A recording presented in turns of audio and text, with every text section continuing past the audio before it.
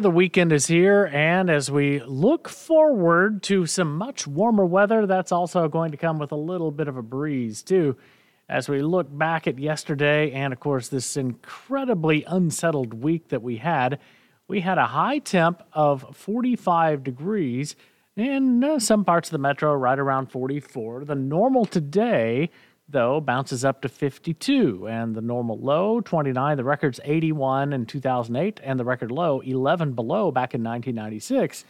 Let's look into the rain gauge. So we did get some much-needed moisture this week, most of it melting rain, or freezing rain and sleet, but we did at least gain back a little bit of what we had lost. We're looking at about half an inch below average up to this date, but more is on the way as we get back to work and school next week. So as we take a look at the rain across the state, everybody south of a line from Bartlesville out to about Elk City or Eric picked up some rain.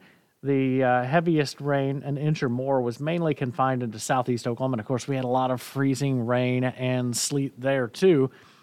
Drought monitor, because of that, we've only had just an incremental, a tiny little improvement there. So we're talking the two top tiers of drought, extreme and exceptional drought. We dropped from 58% of the state to 56% of the state in that drought condition. So not much improvement. We are still loaded down with the drought conditions across the state.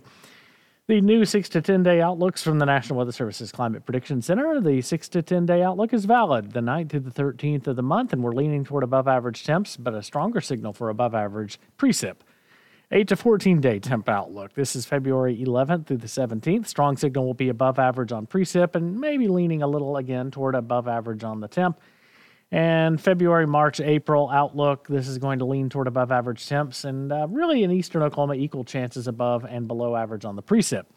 Let's take a look back again. We talked about that record low today of 11 below in Tulsa back in 1996. That was a wicked cold snap. We had snow on the ground, and then skies cleared, light wind, and it just got foul cold. 19 below in Veneta, 16 below Claremore, 15 below in Bartlesville, Pawhuska, and Ralston, 14 below in Manford and Pryor, 12 below Miami and Bristow, and then our 11 below in Tulsa. It was cold. As we look at tomorrow's day in weather history, we had a tornado over northwest Arkansas, and that was back in 1942, Green Forest, Arkansas, in Carroll County. Thankfully, nobody was killed in that. We wanted to look back a little bit at the February because we have certainly had some interesting Februaries in years past. The most snow we've had in February, 22.5 inches. That was in that terrible February of 2011. We also had some wicked cold then, too. Back in 1905, we ended up with a minus 15 degree temperature, and the hottest temp is 90 degrees. And that's a monthly record, too, and that's statistically very unusual to get temps that warm that early in the calendar year.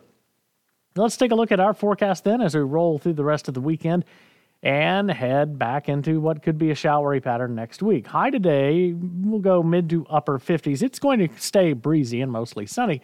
The wind is going to keep temps from dropping too far overnight to 33 degrees. Our low 60s tomorrow, right around 60 to 61 in town.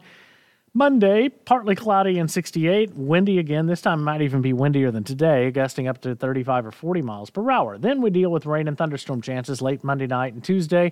We'll hold on to some showers Tuesday night and Wednesday. Tuesday, cooler, 52 or so. We'll still be in the mid-50s on Wednesday. Thursday, mostly sunny with a high in the 50s. Friday, we may bring some showers back in the mix. Temperatures in the low 50s.